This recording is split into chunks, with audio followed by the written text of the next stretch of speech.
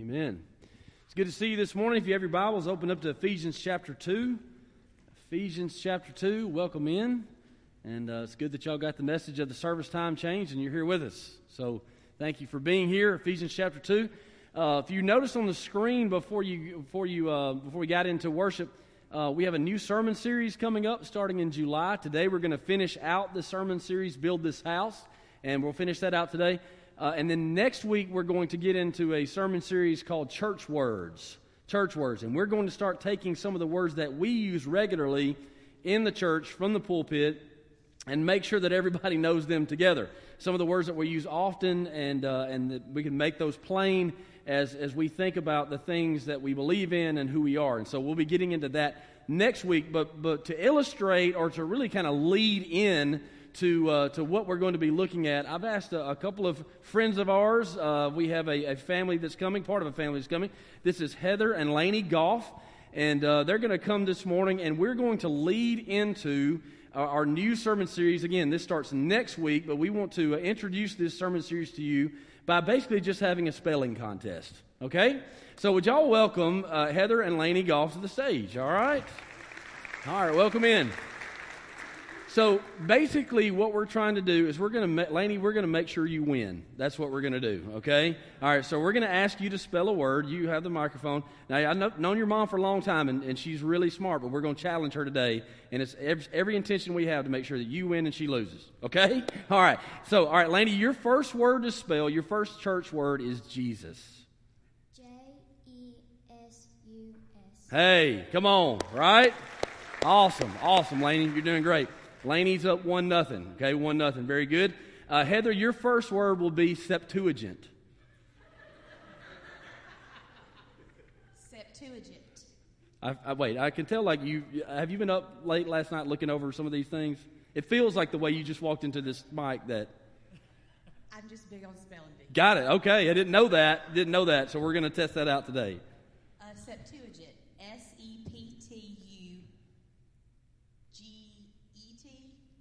Very good. It's wrong, but very good. All right. So Septuagint is Septuagint. Septuagint is the Greek Old Testament, Greek version of the Old Testament. So a little education there. All right, very good. Laney, you're up 1-0. The plan is working to perfection. All right, very good. Laney, and valiant effort. Very good, Heather. Your second word, Laney, is church. Church. C-H-U-R-C-H. Very good. All right. 2-0. Right, 2-0. All right. Are you nervous now? Got it. Because the second one's hard too. All right. So your second word is pneumatology. Pneumatology. Is Laney helping you? I feel like Laney's helping you. That's a tough one.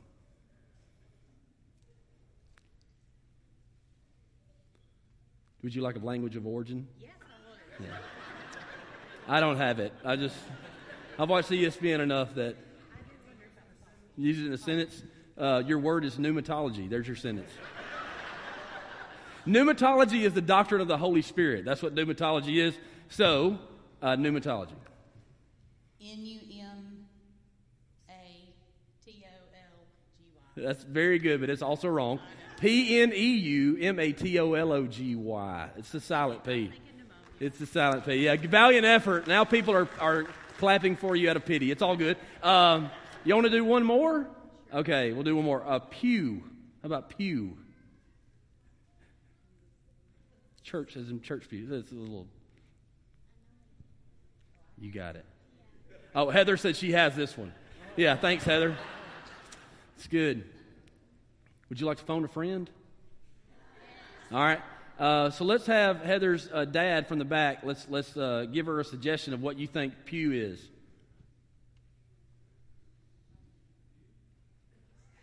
I'm getting worried about David. Yes, you're spelling it. Correct. P-E-W. Are you going with that? He's going. That's all right. Very good. You're 3 for 3. 3 for 3. All right, Heather, your last word. All right, your last word is ecclesia. Okay, ecclesia. Yeah, you got this one. Yeah, we'll see. E-C-C Lesia. Hey, give her a hand. Give her a hand. Once again, it's wrong, but very good effort. It's actually EKK, and you got the rest of it right. So that's right, Ecclesiastes, right? But that's the Greek word for church. Yeah, that's right, the called out ones. But hey, you guys did a great job. Let's give them a hand. You hand it to Bradley right there. Thank y'all for being good sports. Laney, good job. It was our goal to make sure that Laney won, and she did. Thank you, David, for chiming in back there, man. We appreciate that. Impromptu. And so next week we'll look at church words, and we'll start kind of laying out some of the things we say often, what they mean and what they mean to us. Okay. This week we continue to finalize or finish out our sermon called "Build This House," talking about the structures that we build and the things that we are a part of. And message one of this series can be summed up this way: that we build structures in this life that either represent that God saves, or we blend in with the world that needs saving.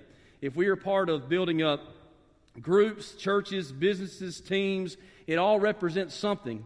And in our building and building up, we are either pointing people towards the Lord, or we are either blending in with the world. That's what message one was about. Message two can be summed up this way: that our structures will withstand the elements if they're built upon the wisdom of God.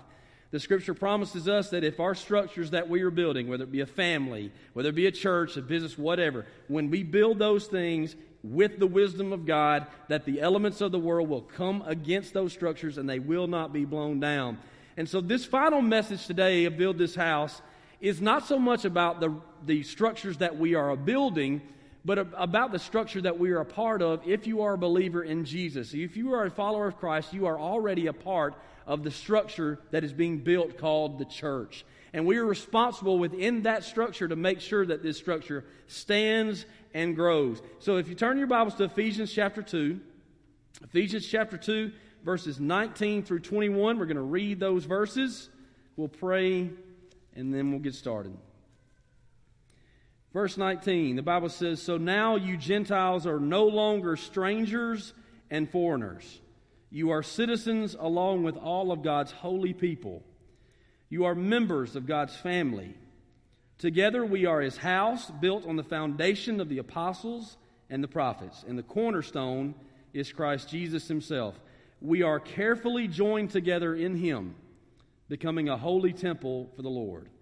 Through Him, you Gentiles are also being made part of this dwelling where God lives by His Spirit." Lord, we thank You for Your word. Thank You, Lord, for this church. We pray, God, now over the main campus, the north campus, the east campus, Lord, that You would just use us for Your glory. Apart from You, we can do nothing. We can do nothing of eternal value. So, Spirit of God, would You guide us into all truth? Lord, help us to understand what You would have from us personally in our walk with You. Lord, direct our attention. Get our mind off of what's coming up next and what we've been through this week, and help us just to focus in on what You would say to us. Lord, through these times, we pray for Your presence. We pray, oh God, for leading, that You would give us wisdom for today, vision for the future. Help us to navigate through this uncertainty. And we thank You, Lord, for how You promise to always be with us, to never leave us nor forsake us. We praise You today in Jesus' name. Amen. Verse 19, once again, says that now you Gentiles are no longer strangers. You're no longer foreigners. We're going to talk about what that means. Scripture says you're citizens along with God's holy people, and what that means. You are members of God's family. Verse 19 is a word that is spoken to the Gentiles. Basically, the Gentiles are all the people not born into the nation of Israel. It is God's desire in the Old Testament to relate to the world. It's God's desire in the New Testament era to relate to the world. But in the Old Testament era, God desired to relate to the world through a people group that He would choose for Himself, called the nation of Israel, the Israelites. And through that people group, God would bless or reach the world. That was God's plan. The Gentiles then were strangers, as the Scripture says. They were foreigners. They were outsiders looking into the inside of God's covenant promises. They were outsiders socially. They were socially separated from the nation of Israel. They were outsiders spiritually, as they were spiritually separated from God without specifically the privilege of His promises and without His covering to the world. Now, when we talk about how there are insiders and outsiders, And we tell you who the nation of Israel is, and that the nation of Israel is this chosen people of God to take the gospel, to take the good news into the world. This is a dividing line between them and the other. And the Gentiles are the other. And maybe there's this feeling of compassion that bubbles up inside of you because you're thinking about the group that's on the outside looking in. And if that's there, that's good because God had the same compassion. And again, as we think about that, we would also be probably remiss to think that every single person that was a Gentile was really seeking hard after God. Like they were on the outside looking in, but they really wanted to know God of Israel. So with that, if you're thinking that way, the Scripture says that in fairness, God in Romans chapter 1 set His anger against all sinful, wicked people who suppress the truth by their wickedness. It goes on to say in Romans chapter 1 that God's anger is against all of those who think it foolish to acknowledge God. So it would be real sweet for us all to think that the Gentiles on the outside looking in were all seeking God. And they all wanted to know who God was, and they wanted to be a part of the family of God. But Scripture actually indicates the opposite. That most of them, along with even some of the nation of Israel, a good number of them were also on the outside looking in because their heart was not right with God, even though God's promises were over them. So many, in fact, were outside of God's promises when they were under the covering of His covenant because their heart was wrong. And then you had people like Rahab and Ruth that were of a Gentile origin, and they sought to know God, and by faith God saved them because of the promise to come of salvation through Jesus. And so you've got people on the inside that think they're on the inside that are on the outside. You've got people that are on the outside that want to be on the inside that are on the inside. That's hard to follow, I understand that. But if you read all of this, verse 19 is going to lead you to know that when you are in Christ, you are in. When you are in Christ, you are in. Heaven is not exclusive when God has made it available to the whosoever.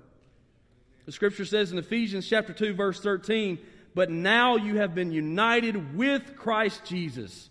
Once you, meaning the Gentiles, and basically meaning everybody outside of God and outside of Christ, once you were far away from God, but now you have been brought to Him, near to Him, through the blood of Christ. If you are left out of heaven, it will be because you have held down the truth. It will be because you have rejected the free gift of God's mercy and grace. And if you are left out of heaven, it will be because you are, as the Scripture says, foolish to acknowledge God. But if you are in Christ, you're in. As a follower of Christ, you're not a man without a country. As a follower of Christ, you're not a woman that's an island. You are a citizen of heaven, the Bible says. As a follower of Christ, you are a subject to the King and the kingdom. You're part of the kingdom, not a kingdom. As a follower of Christ, you got a family. You're not an orphan. Somebody say amen. You're not an orphan. You have brothers and sisters. You've got a heavenly Father. You're a member of God's family, sons and daughters. It's all right there in verse 19. If you're in Christ, you're in. And it also should be noted that because this is what God says about who you are and what organization you and I are a part of, we better be good to our brothers and sisters. For all of those who share the same banner of Jesus Christ on the inside, knowing the truth, there is no rank or privilege within the church. There are no second-class citizens in the kingdom. All enjoy equal title and privilege in the kingdom of God. Verse 20. Scripture says, "Together we are His house."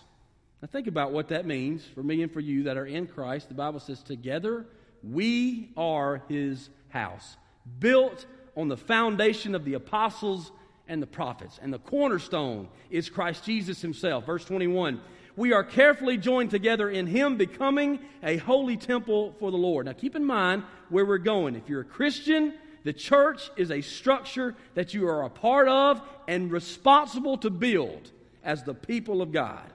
And the Bible says, together we are His house. And what does that mean? If you look in verse 22 will tell you what being the house of God actually means. The Bible says in verse 22, "This dwelling where God lives by His Spirit." So it says, we are His house, and the house is the dwelling where God lives by His Spirit. I want you to let that sink in for a moment. If you are a church member, if you're a baptized believer in Jesus that turned from his sin and turned to God by faith, that means God dwells in you. I know that's crazy to think of. It's hard to take. It's even sometimes weird to understand, but the Scripture talks about it over and over. How the Spirit of God being on the inside of a believer is a guarantee that you are saved. And when you think about it that way, if last night you weren't doing what you were supposed to do and now you're experiencing conviction of sin over it this morning, then amen to you, because God's on the inside of you working to get that outside. See, that's God inside of you. That's God dwelling within. Now let that sink in for a moment. The Holy Spirit of God takes up permanent residence within the church. And the church is not the building. We know this. The church is the people that are believers in Jesus, that have turned from their sin, turned to God. Baptized believers making up the church. The Spirit of God dwells within us. This is the reason why the presentation on the outside matters. This is the reason why the things that you post on social media matters. This is the reason why the things that you say about your neighbor or to your friends matter. Because the outside presentation gives indication of who or what is on the inside. When my family used to drive down I-65 on the way to Birmingham, we would look on the right and we would see that Hallmark house. You know the one I'm talking about on I-65 on the way down to Birmingham? The Hallmark house, such a beautiful, big, white house, and then it had that floating Christmas tree in the lake. You remember that? At Christmas time it would light up, and then there was this big picturesque barn out there. It's the Hallmark house. Man, we used to drive by that, my sister and I, when we were little, and we'd be like, gosh, I wish we lived there. Right? Just looking from the outside, what an awesome place this is. Man, I wish we lived there. And my mama would always say, right on cue after we said that, she would always say, yeah, but somebody's got to clean that house. Every time. And I would roll my eyes and I thought to myself, if they built that house that big, they got somebody that's cleaning it for them. And that's the thing that I would think. But here's what was happening within that. We were looking on the outside, and we were thinking about how it looks from the outside and how cool it would be to be there. And my mother was thinking about who's on the inside, because the one on the inside represents the style on the outside. The one on the inside represents the design and the value of what you're seeing on the outside. Our presentation as people gives indication to who or what is on the inside of us. If the Bible says that the Holy Spirit of God resides within the life of every believer, then we need to be walking in the Spirit so we don't give the world a false indication of who's on the inside of us. God lives in us. The Scripture says, it alludes to the fact that being brought together as the house, we are the bricks and the boards. We are being brought together to show that God lives in us, that He takes up residence, and He is working to produce on the outside. That's the part I think we miss. The Holy Spirit of God is not just getting on to us when we don't present right on the outside. The Spirit of God, the Bible says in Philippians, is working on the inside of us to produce the desires that lead to righteousness. The Bible says in Philippians 2:13, for God is working in you, giving you the desire and the power to do what pleases Him. So how do we do it? Then how do we accomplish that outside presentation that we know God wants us to be light and salt in the world? We have to be those that let God have His way. Yield to where He is working. The Spirit of God is on the inside of us. And so it should lead to better words. It should lead to a more hospitable, welcoming personality.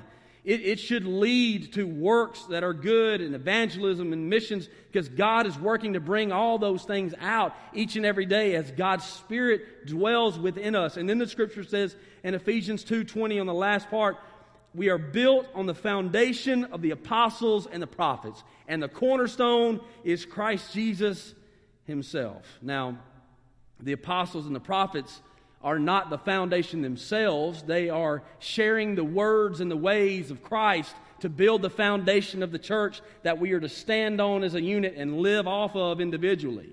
They are sharing with us who Jesus is. And so whether you think this is the Old Testament prophets or you think that it's the New Testament messengers, regardless, we are not sharing the apostles and prophets. We are built upon the words and the ways of Jesus. The example even of the prophets, the example of the apostles is set by Jesus. And so they are laying the foundation for life itself based on the identity of Christ. And the cohesive agent in this building is the cornerstone. Amen? And the cornerstone is Jesus. And the Scripture says in verse 20, together we are His house built on the foundation of the apostles and prophets. And then it says, and the cornerstone, it doesn't say is the words of Jesus. It doesn't say in the cornerstone is the ways of Jesus. The Bible says that the cornerstone is Jesus Himself. Because He's alive. He is God. This is the living God who we seek together, who not only holds the church together, but the Bible says in Colossians 1:17 that Jesus holds all creation together. If creation falls apart, it ain't on Him. It's on us. In 1 Corinthians chapter 3, verse 11, Paul said, for no one can lay any foundation other than the one we already have, Jesus Christ. Now, we have a lot of teenagers, a lot of college kids. We had some in the first service as well. And I know what it's like. I'm not too old to not remember what it's like to be in high school, to be in college, and you're sitting in front of influential people that are preaching and teaching messages that are contrary to what you've been taught and what you've read in the Scripture. And hold on to this verse, that we are taught that there's no need for any other foundation you've been given. If you've been given the foundation of Jesus, that's the one you stand on, because that's the one that ain't going to crumble. And I know that's going to be hard and even now we're taking in all these messages about how we should change things and the way that we should do things. But if we believe that this is God's Word and this is the Word that has led to our salvation, also take note when the Bible says in 1 Corinthians, there's no other foundation other than the one that's already been laid, which is Jesus Christ. I would venture to say that probably everyone in here today, and maybe everyone watching online, has played with Legos, right? Kids, everybody play with Legos? Yeah, we still got Legos in our home. Everybody's probably either seen them or played with them. The Lego company actually started in the 1930s. The Legos themselves actually came out as a popular toy in the 1950s. So people have been playing with Legos since the early 1900s, almost 100 years if they came out in the 1930s. And so we know them to be this really stylish toy that's simple, but you can fit it apart and together, and it works very much like the one that I have here. You can take this, and this is what the Legos look like. And I don't know if this is actual Legos or knockoff, but still, I'm not sure if these are. Miss Lori gave me these, and these are Mega Blocks. So Legos or not, I don't know. Doesn't matter, but it works for the purpose of the illustration. But you see how Legos work. I don't even have to explain this to you, right? Because you know this, we've played with these things. Now, as I understand it in engineering, and I'm not an engineer, so I had to look this up, but as I understand it in engineering, a foundation is the element of the structure which connects the structure to the ground, right? Foundation is the element of the structure that connects the structure to the ground. Therefore, it does not matter if you play with Legos that were made in the 1950s or if you play with Legos that were made in 2020. You can play with them and build them up and all this stuff, but when the element blows, it's going to fall to the ground. This is what our world does today. When the structure blows to the ground, we don't think about the foundation. What we do is we say, well, this piece needs to go here, and then we'll try it this way. Gosh, that doesn't work either. Let's try that. Let's take the blue and put both of those on the bottom. Now we've got a different structure. If we do things this way, it won't fall over. And then it falls over again. Well, I guess we've got to just try it again. It's the light blue on top. And this is what we do when we've given no thought to the connection to the ground. So we just search, and we keep searching systems and tear it apart and put it back together. Maybe this will work. Look, now it's falling apart that way again. And we keep trying communication, and we keep trying to make sure that our differences are reconciled, and all these things, and it does not matter. Because if you're not connected to the grounded truth, it's going to fall over every time. And this is where our world is, and this will be the same for any structure we build. Family, church. our church will fall apart not because of any kind of stylistic difference, not because of a change in leadership. Our church will fall apart if we are not connected to the truth. Jesus is the way and the truth and the life. If we are not connected to the Messiah truth, then we too will face elements that will blow against us and will blow this house down. Same thing for your family. Now listen, when we talk about family here, I'm not talking about where you've been. You're underneath the sound of the Word of God today, so we are thinking about where we're going forward. Amen? No matter where you've been, your future is spotless. So that's where we're headed. And when we start to think about where we are headed in the new structures that you are building or rebuilding, if you do not anchor to the ground, which is the bedrock of the wisdom of Jesus Christ, you will see it blow down too. And that's not something that I'm coming up with as an opinion. This is the truth of God. The world never seems to consider the ground. We're only worried about the structures. And so I would say, let me make it plain this way. When your structures are falling apart, stop looking for new Legos. When your structures are falling apart, stop looking for new books and new wisdom and new thoughts and start thinking about the engineering of the foundation in that ground. Jesus, as God, connects all things to the grounded truth. Again, the Scripture says that Jesus is the way, not a way. He says that Jesus is the truth, that He's the life, and there's no way to the Father except through Christ. And so, if we can trust God for our eternity, then we surely ought to trust God for our now, for what we're doing now. And Jesus, as the cornerstone, is the feature of the structure that determines the arrangement of all the other stones. He is the feature that makes sure that the building is level and that it doesn't topple over. It is Jesus Himself, the living God. Jesus lived perfectly in this world. He died sacrificially for the world. He arose from the grave to exert His power over the world, and especially the church. So there's no need for an updated foundation. There's no need to try to start things over again with the current culture, because Jesus is eternally solid. At the end of the day, the structures that are built upon Christ, His foundation, and the cornerstone of Christ, they'll stand. If our church falls apart, it won't be because of the structures. It'll be because the structures are not connected to the ground. If your family, once again, if your family falls apart, it won't be because of irreconcilable differences. It won't be because of lack of communication. Because we were not connected to the ground. Because you know what truth does? Truth speaks over your feelings. Truth tells you how to feel. That's what truth does. So you can't get past that. When God is telling you how to feel and you feel a different way, you can either line up with God or I guess you're going to get out of line. And we'll always be cleaning up the messes of our structures if we're not focused on the foundation. Man, I would encourage us all right now, as we've got a little time to think about what we're building on. Is the business that you're involved in, what kind of foundation does it have? Are we trying to make money regardless of what happens, or are we looking out for people in the world, even in the world that we're living in? The teams that you are a part of, the teams that you're leading, are you thinking about the foundation of them? Are you thinking about whether or not that structure points people to the Lord? Or are we just trying to figure out wins and losses? In the groups that you lead, are you trying to accumulate numbers? Or are those groups being built off the foundation for God's glory and the good of people? In the churches that we lead, the families that we lead, we need to think about these things, because building on Christ will produce solid, eternal, purposed structures. And this is what we are like. The Scripture says in Ephesians 2:21, we are carefully joined together in Him. The Jews and the Gentiles were very, very different. Again, think about what we're reading here. Paul's telling the Gentiles, now you are in Christ, so now you are in. And you guys, there's no more two. Now there's one, because you are in Christ. And he says we're carefully joined together. But if you look in chapter 2, he's going to describe the Jews and the Gentiles in two very separate dividing lines. You've got outsiders and insiders. You've got circumcised and uncircumcised. Aware and unaware. Included, excluded. Near to, far from. This is the way the world was before Christ. Different backgrounds, different contexts, all creating a widening divide as time passed. One group was working real hard to get to heaven. Working at it.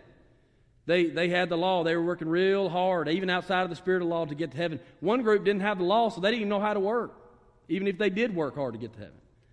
And a large group didn't even care about working at all. So you got three different kinds of dividing lines there, but the Scripture speaks here to these very divided groups being unified. Now think about unity in a day and time like this. All kinds of dividing lines, dividing people, and Scripture speaks to different people, different walks, different backgrounds being united. Paul has used this construction imagery to make a point. He also uses the temple imagery to make a point, that the things are coming together to build these structures. I'm going to make this point by talking about music. I made this point recently. God gave me this illustration. I believe that wholeheartedly. So I used it recently. It meant a lot to me. I want to share it with you. Some of my family members growing up could sing, and we're kind of a singing family anyway. So, man, a song may break out at any moment. And so we would sing, and some of them could sing in parts. Alto, soprano, bass, tenor, and it was pretty good. And that's probably the earliest memory that I have of singing in harmony. And then there was Boyz II Men, Cooley High Harmony in the 90s. That some of you remember. A large part of you still don't know who that is. And then the first time I think that I remember hearing voices in harmony together and it really being powerful as one solid voice was in the Church of Christ. Now, I grew up Methodist, and I had a lot of friends that were in the Church of Christ, and sometimes we would visit them for a singing. And we go to those singings, and there was no music, there was parts, and they were taught the parts, and the alto and soprano and bass and tenor, they would sing, and they would all come together in one sound, it seemed like. But you knew at the same time that it was different, but it sure did sound good. Now, how does that work? As I understand it, for those notes to be sung in harmony, there must be a standard tune. That standard tune is called the melody. So when those parts are singing by that standard tune, there is harmony within the song. So when the Jews and the Gentiles submitted their lives and their context and their mess, when they submitted all that to the melody of the Master, then there's unity in the structure. And that's what we've got in here. I'm from a different place than you are. You're from a different place than I am. We've got different backgrounds. We got all kinds of things going on. We got different family histories. We got all this. But you know what? We're still losers in sin, and that's where we all are. And so when we finally turn from ourselves and turn to the one true God, the one that sets the standard for the melody, and we all sing that same tune, now we're marching by the melody of the Messiah, and now we find ourselves being put together. Isn't that beautiful? God does this. Let me tell you what happens on a mission trip. This is why I encourage you to go on missions. Because last year at this time, Brother Dusty and I were in Africa. And what you'll do when you go on a mission trip across cultures is you will leave your culture, get on a plane in 16 uncomfortable hours, amen, to another part of the world. And you'll skip up off that plane and you'll be welcomed by brothers and sisters. 16 hours away. How is that? Because we look different, live different, it's all kinds of different, but we all sing in the same tune. And that tune, that standard melody comes from Jesus. He is the foundation. Our world keeps looking for ways to be brought together. It's got to have the same foundation. So if you're complaining about what you see on the news, turn those complaints into evangelism works. Because the only way that the world will come together under one banner is not going to be the flag of our country.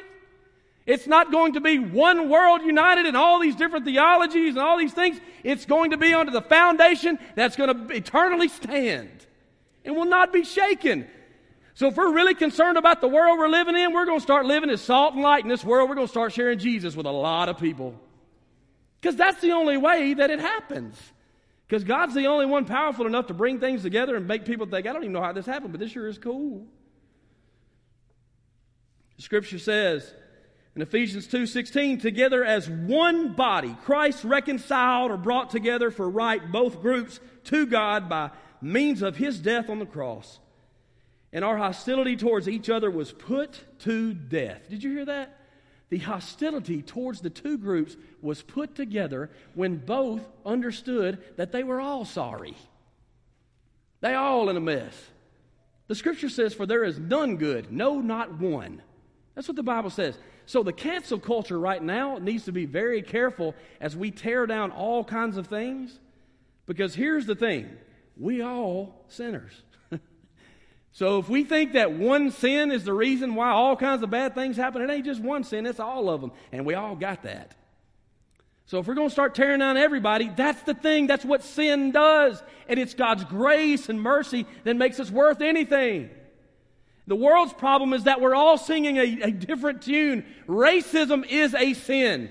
Absolutely a sin. And it's a problem, and you shouldn't think that it is not. But it's not the world's, nor the country's, nor the state's original sin. Racism is not the original sin. Doubt is the original sin. We don't take God at His word. If we would believe God for everything that He's saying, we'd all find ourselves singing on the same tune. Jesus said in John 16:9, the world's sin is that it refuses to believe in me. That's why we all go all kinds of different directions. And that's why those that are all going different directions can get on the same road when Jesus is the Lord. We who believe have a common bond of Christ. If you've watched any of the Wednesday night conversations, as I sat on the stage in recent weeks with men who were different than me, sometimes our thoughts are different, our contexts are different, our skin color is different. But man, we become good friends, and the reason for that is because of Jesus. That's the reason. It's because the blood of Christ covers them and it covers me, and we don't answer to our feelings. We answer to the Lord at the end of the day. What did Jesus pray in John 17:21 for His church? I pray that they would all be one. That they would all be one, just as you and I are one, as He said to the Father. In our sin, again, we're all sorry, regardless of our context. But the Scripture says that He joins us together in Him. And I'm of the mind that if we all want to see this world be better than it is now, then we need to start taking all this stuff we're talking about today very seriously. The Scripture says in Ephesians 2:21, as we get ready to close, becoming a holy temple for the Lord. Together, the Bible says in verse 20, we are His house, built on the foundation of the apostles and the prophets, and the cornerstone is Christ Jesus. In verse 21, we are carefully joined together in Him, becoming a holy temple for the Lord. Now notice that word becoming. Becoming is a growth word. It's an increase word. It's a word that is, we ain't got there yet, but this is where we're going. This is not a word of arrival, but it is a word of forward progress, and it's relative to the continued addition to the church as people believe. As people believe, the church grows, and it's not done growing yet. But this is also, and I would also add with that, when the Scripture says that we are becoming a holy temple for the Lord, and the church grows by people being added to it, we are a part of that because God's strategy to reach people are those who know Him. And so we are to be interested in things like evangelism and missions and reaching out because the church is going to grow through that plan of God to reach the bus. Israel didn't do a great job of being a blessing to the world, and it's God's plan that we are. Amen? And so with that, know that this is something that we're a part of. We're a part of the process of building the church. That is to be a holy temple of the Lord. And because it says holy temple, building the church is also relative to us individually. As we are becoming sanctified, like God, becoming holy. Now, sanctified is one of those church words. It's a $5 word.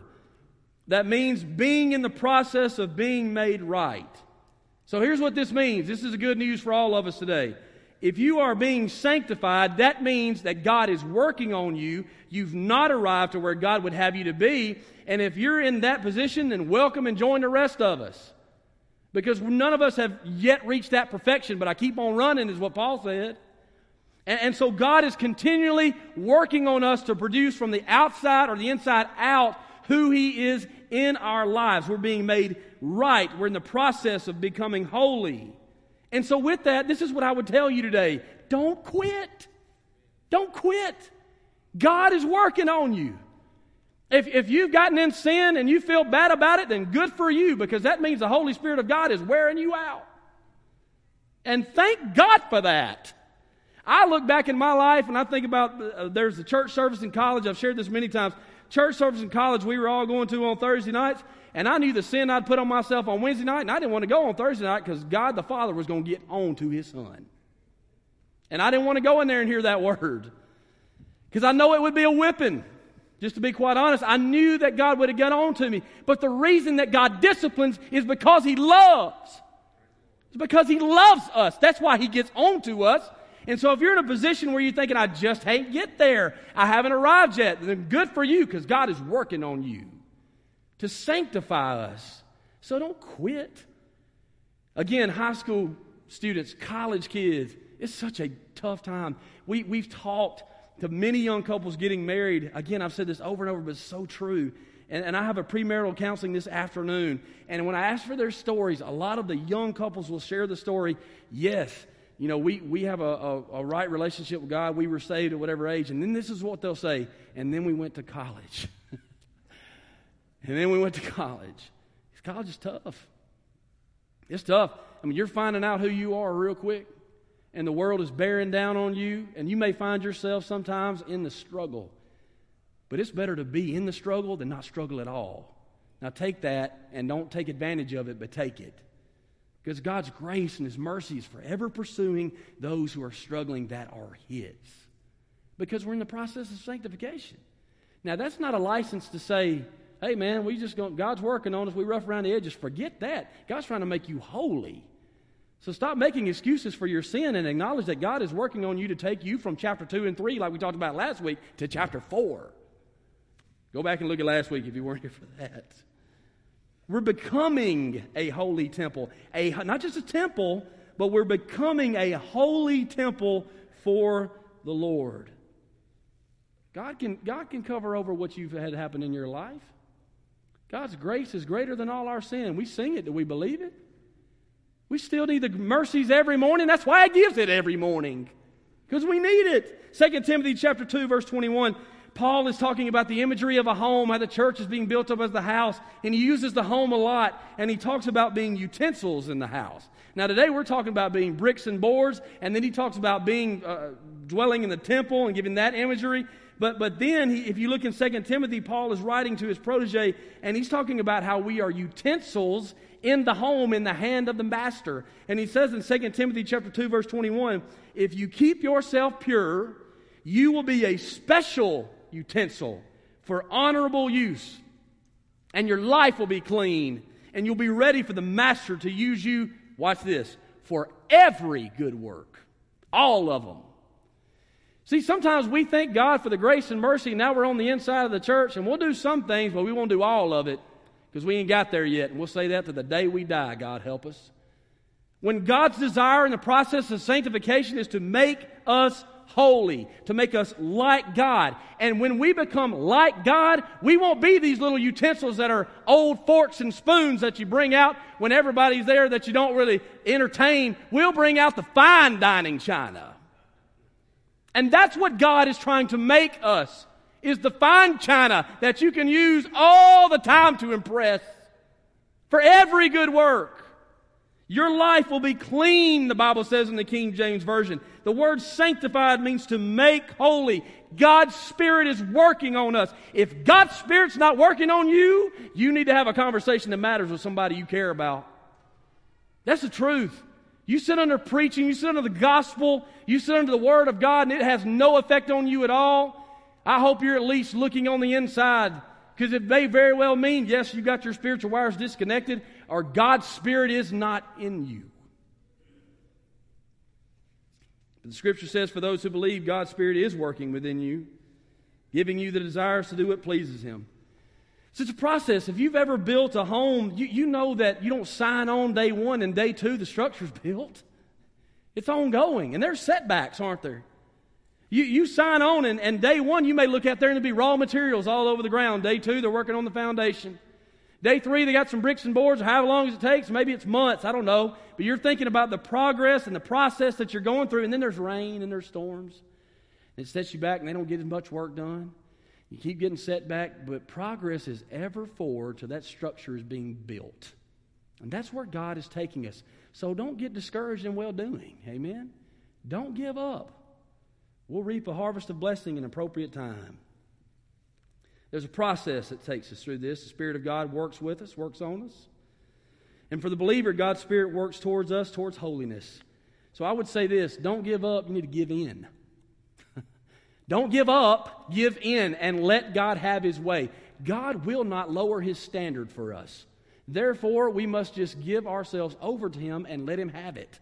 We sing those songs, I surrender all, and there's a reason for that, because you might as well, because God's not going to change, and He's got all the power. So don't give up, give in. I want to close just with this. Put your Bibles up, but don't leave yet, because we're not done. So I would encourage you to stay connected right now. If you have a group, stay connected to that group. And if the group can get together and you can get together, then get together, all right? Because right now, as I've quoted Heath Haney at East for a lot on this, but engagement right now is almost as much or more important than content. Staying connected to the body. That's not to disregard the teaching and preaching of the Word, but you need to be with your church family. Somehow do that. Stay connected. We were invited to a church. Invited to a church group here a week or so ago, and we went. We need to stay connected ourselves. So we went, and we were sitting around there with a lot of awesome people. And then at the end, as we studied the Bible for a little bit, they had a prayer request. And so we're taking prayer requests. It gets around to us. And my wife, Brittany, shares a prayer request that's on her heart. And then it comes to me, and I really did. I just asked everybody to pray for the church. I'll ask you right now to pray for the church. Yes, Lindsay Lane, but yes, the church. Because right now, these are unprecedented times. I take hope in knowing that the Word of God tells us that the gates of hell ain't going to get us. But at the same time, I know the challenges that we're facing. So I said, y'all just please pray for the church, because we're trying to make wise decisions and praying for wisdom for today and vision for the future and all that.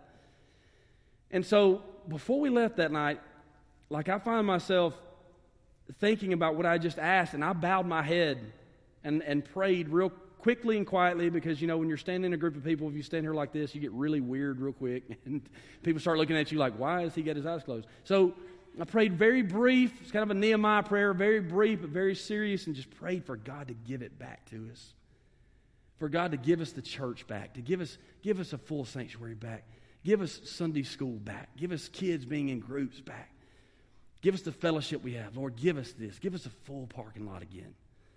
Lord, would you give it back to us? And I don't like using the words God told me, so I don't say that. I just have fear and trembling to say, God told me. But what I can tell you is that in the quietness of my soul in that moment, is as if God put this question on my heart. If I give it back to you, what will you do with it? If I give it back, church, what will you do? Will you finally serve? Will you entertain giving the way that I see it instead of the way that you feel? If I give church back to you, will you think about evangelism and missions, because I'm serious about it? If I give church back to you, will you change from coming in and sitting down to standing up and welcoming a visitor? If I give it back to you, will you do with it what I want you to do with it if I give it back? Amen?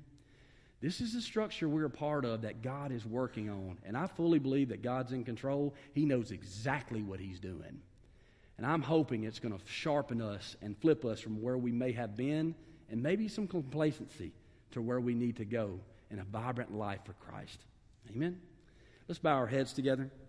I'm going to pray. Brother Bradley's going to come and dismiss us. Lord, we pray in the name of Jesus today as we consider all that we've read and talked about in your word. Lord, if we need to step away from ourselves and we need to respond to you, I pray, oh God, that today we would do that. In just a few moments as we give instructions how to, Lord, that we would not be distracted in a moment of maybe next week or maybe a month, but we know exactly what we need to do now. Lord, if we need to be saved, if we need to be baptized, if we need to join the church, or maybe we just need to stay connected to a group and start walking in the Spirit. Lord, whatever it is that you're bringing up to our heart and mind, the next steps that we need to take, I just pray in the name of Jesus that you would get us to where we need to be going. Lord, if you give it back to us, if you give the church back to the way that we used to see it, God, I pray that we would not be found unfaithful stewards. Lord, you've blessed this church, and I believe there's favor, your favor on this church, and God, that we would keep it. Lord, lead us as a body into this community to live the truth, share love, uphold convictions. We love you and thank you. In Jesus' name, amen. Bradley's going to come. I want to share this with you that next week, Lord willing, if the Lord says so, next week we're going to try to open the altar up. we'll try to get back to that. But again, things are so fluid, things are changing. We're still planning and preparing, but we need to be praying for sure. You don't have to pray at the altar, but there's something special about that, and we're going to open that up next week. And so we ask that you continue to be considerate of other people as they're thinking about social distance and all that. If you need to respond today, there's a few ways that you can do that. You can text LLBC to 31996. It's very easy. Follow a simple form, and we'll help take it from there. You text LLBC to 31996. Or you can call us tomorrow or email us today. Or you can talk to a pastor on the way out, let it clear out, and you just tell them a very simple, serious statement. I need to be saved. I need to join the church. I need to find a group, one of those. I need to be baptized. Amen? Bradley, you come. Dismiss us, man.